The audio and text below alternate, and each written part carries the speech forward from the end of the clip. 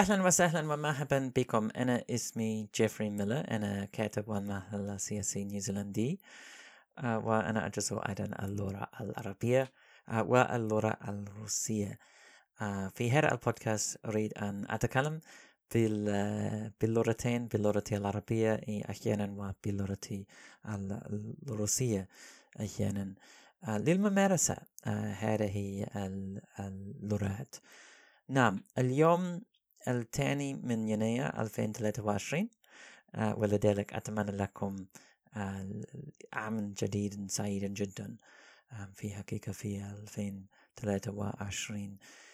نعم، في هذا البودكاست أريد أن أتكلم عن كثير من المواضيع. أعتقد ممكن أن ربما أنا سياسة خارجية نيوزيلندا أتكلم كثيرا عن هذا الموضوع في الراديو، أكتب كثيرا عن هذا الموضوع أيضا، ولكن ربما سأتحدث أيضا عن مواضيع أخرى لا أعرف حتى الآن.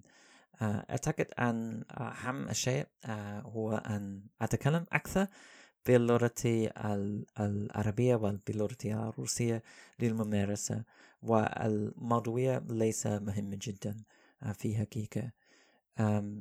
نعم، سجلت قبل عام، ربما سجلت بعض الفيديوهات باللغة العربية وباللغة الروسية، ولكن في حقيقة نعم فيديوهات عمل كتير.